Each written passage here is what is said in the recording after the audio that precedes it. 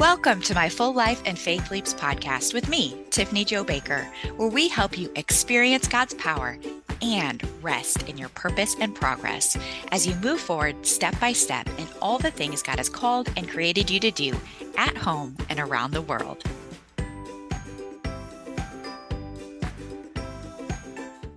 Hello, y'all, and welcome back to my Full Life and Faith Leaps podcast with me, Tiffany Jo Baker. And today I want to talk to you about the top 3 joy killers.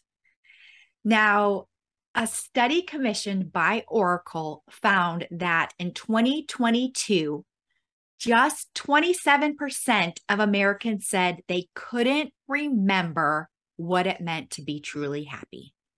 27% of Americans said they couldn't remember what it meant to be truly happy. And 45% of Americans, almost half of Americans, said it had been more than 2 years since they were truly happy.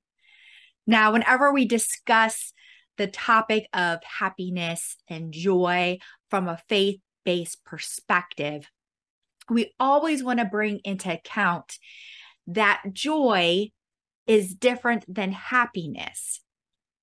It is a deep-seated experience, not based on our circumstances, but based on our spirit and our soul. And like Nehemiah 8:10 says, the joy of the Lord is our strength. It's actually a fruit of time with the Holy Spirit. Love, joy, peace, those are fruit of the Holy Spirit.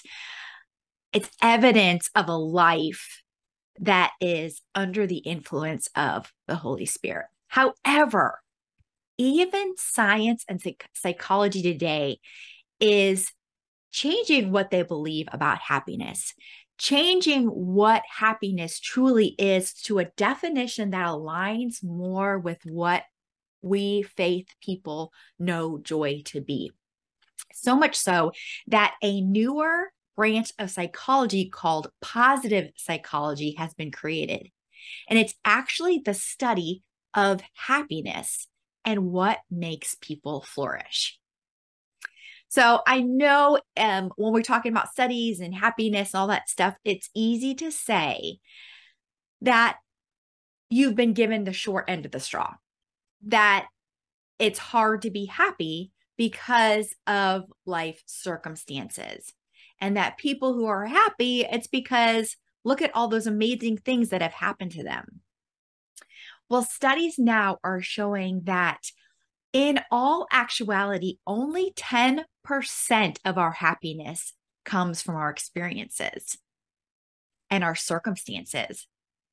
Now, how can we understand that? Well, what the studies are finding is that our circumstances and what we experience, we get used to over time. So although initially a new experience or circumstance might affect our happiness, over time we get used to it. And so it really doesn't account for our happiness as much as we think it does, because we adapt, we learn, we grow, and we get over things, learn how to deal with things, and move on. Okay, so if only 10% has to do, our happiness has to do with what we experience, then where does this happiness come from? Well, the study continues to go on, and it says 40% of our happiness is based on how we think, act, and feel, and 50% based on our biology, how positive or negative we tend to be, whether or not you tend to be the glass is half full or the glass is half empty. However, we know through neuroplasticity and brain science that we can actually retrain and rewire our brain to think, act, feel, and experience differently, which tells me that happiness is actually a skill that can be developed And we have the choice as Christians, as faith-based people, on how much time and energy we spend with the Holy Spirit and how much of his fruit do we want in our life, because we are changed in the presence of an amazing God.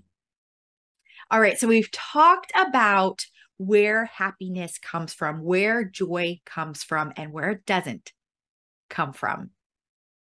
Now let's talk about the top 3 joy killers. Now, these are the things that if we do that 40%, depending on how we think, act, and feel, these circumstances are the top 3 things that can lead us to think, act, and feel unhappy. And that will actually rob us and steal us of our joy. And the first one is comparison. I probably didn't even have to say that. I bet you a number of you probably could have guessed that comparison robs us of joy.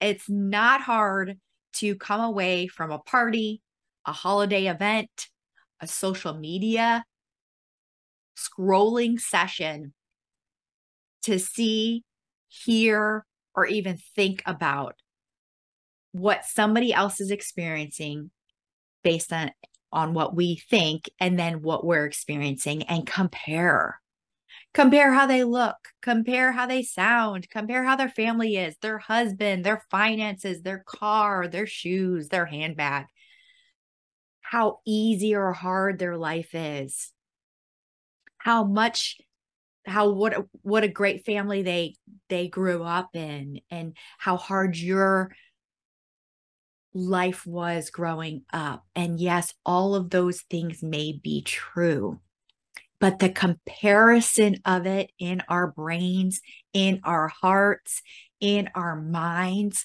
robs us of the joy of what we do have. So that's the first joy killer, is comparison.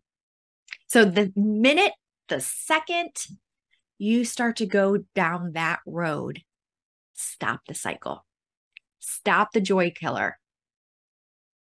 All right, the second joy killer is lack of close friendships.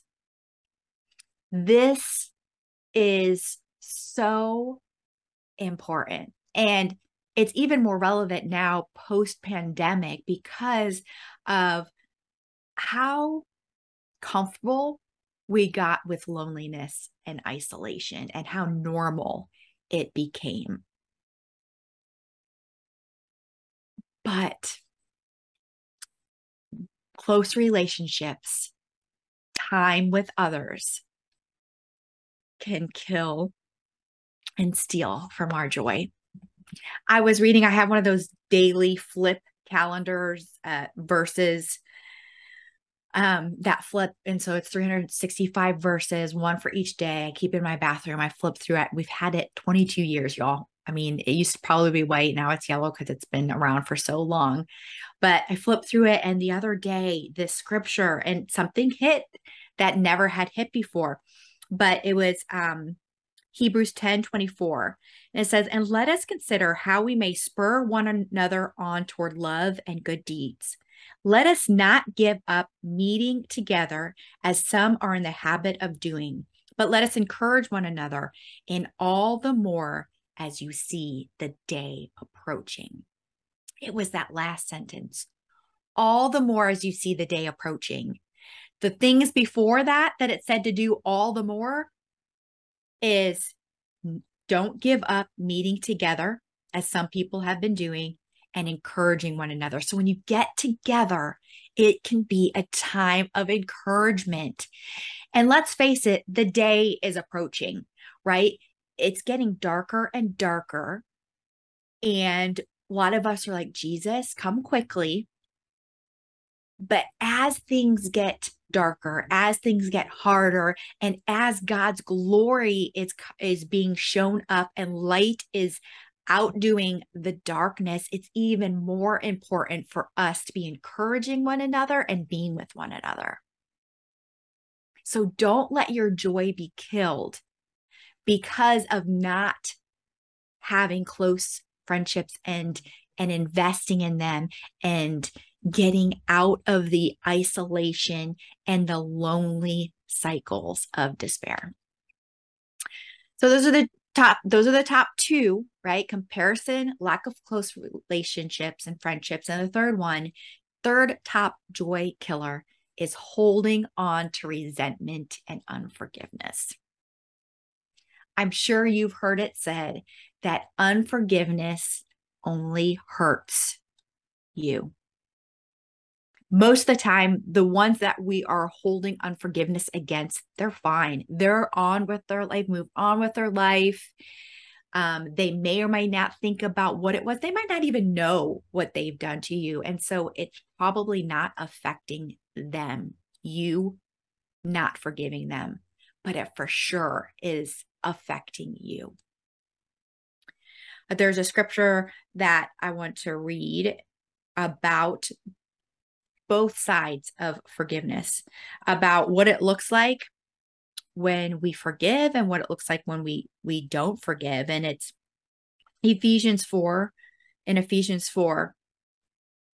says, let all bitterness, wrath, anger, clamor, and evil speaking be put away from you with all malice, and be kind to one another, tenderhearted, forgiving one another, even as God in Christ forgave you. So to me, that's showing two sides of the coin. When you don't forgive, then this is what is the result, and this is what's going on until you forgive. Bitterness, wrath, anger, clamor, evil speaking, malice. But the opposite of that is being kind to one another, tenderhearted, forgiving one another as God forgave us. Now, this isn't a whole episode on forgiveness, and we could talk about there needing to be boundaries with certain people. And just because you forgive doesn't mean you forget. It means that you no longer hold them responsible and you release them from having to do something to make it right.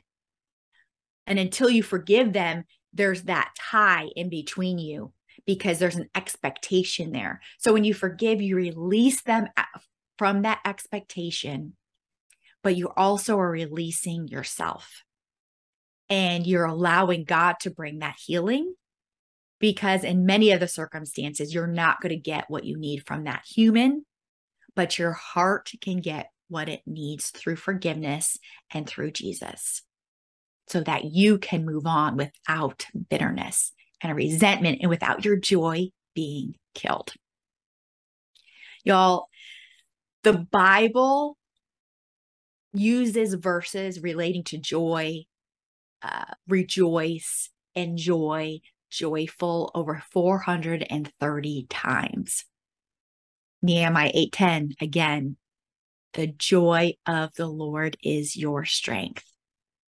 So if you are one of those 45% of Americans who haven't truly been happy in the last 2 years, I want you to just spend a moment and ask Jesus if one of these three reasons need to be dealt with. Is there an open door of comparison, of isolation and loneliness and lack of close friendships?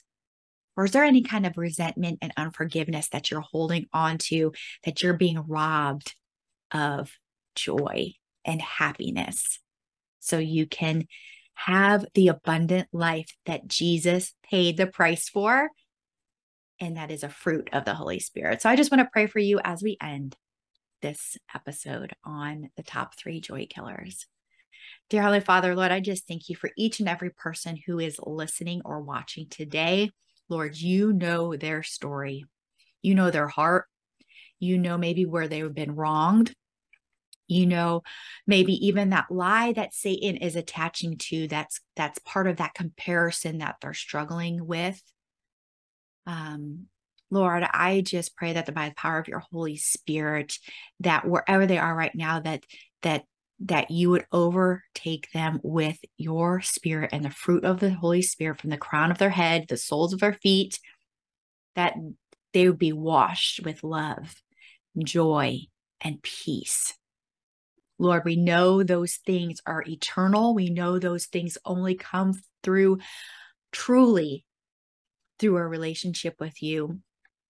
And Lord, it's only by knowing you can we not look at the temporal circumstances that we're in, but look to the eternal plan and goodness of our God.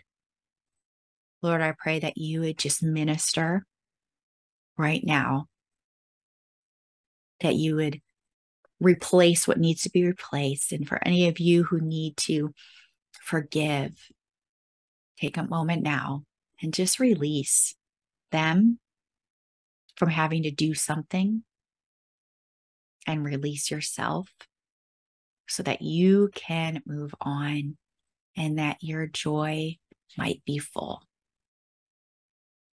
Lord, I just thank you for your joy, the joy that's of the Lord, that's unlike anything else.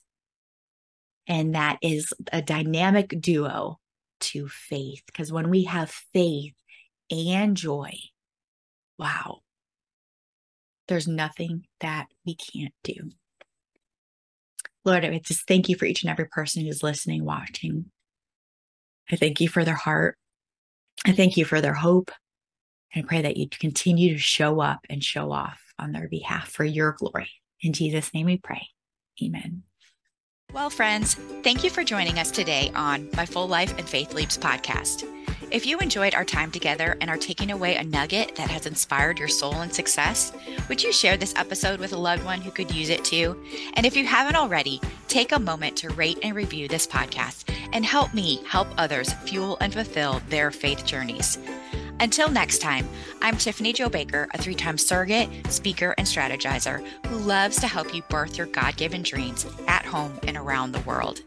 Now go do all the things God has called and created you to do with the grace and gifts God has given you.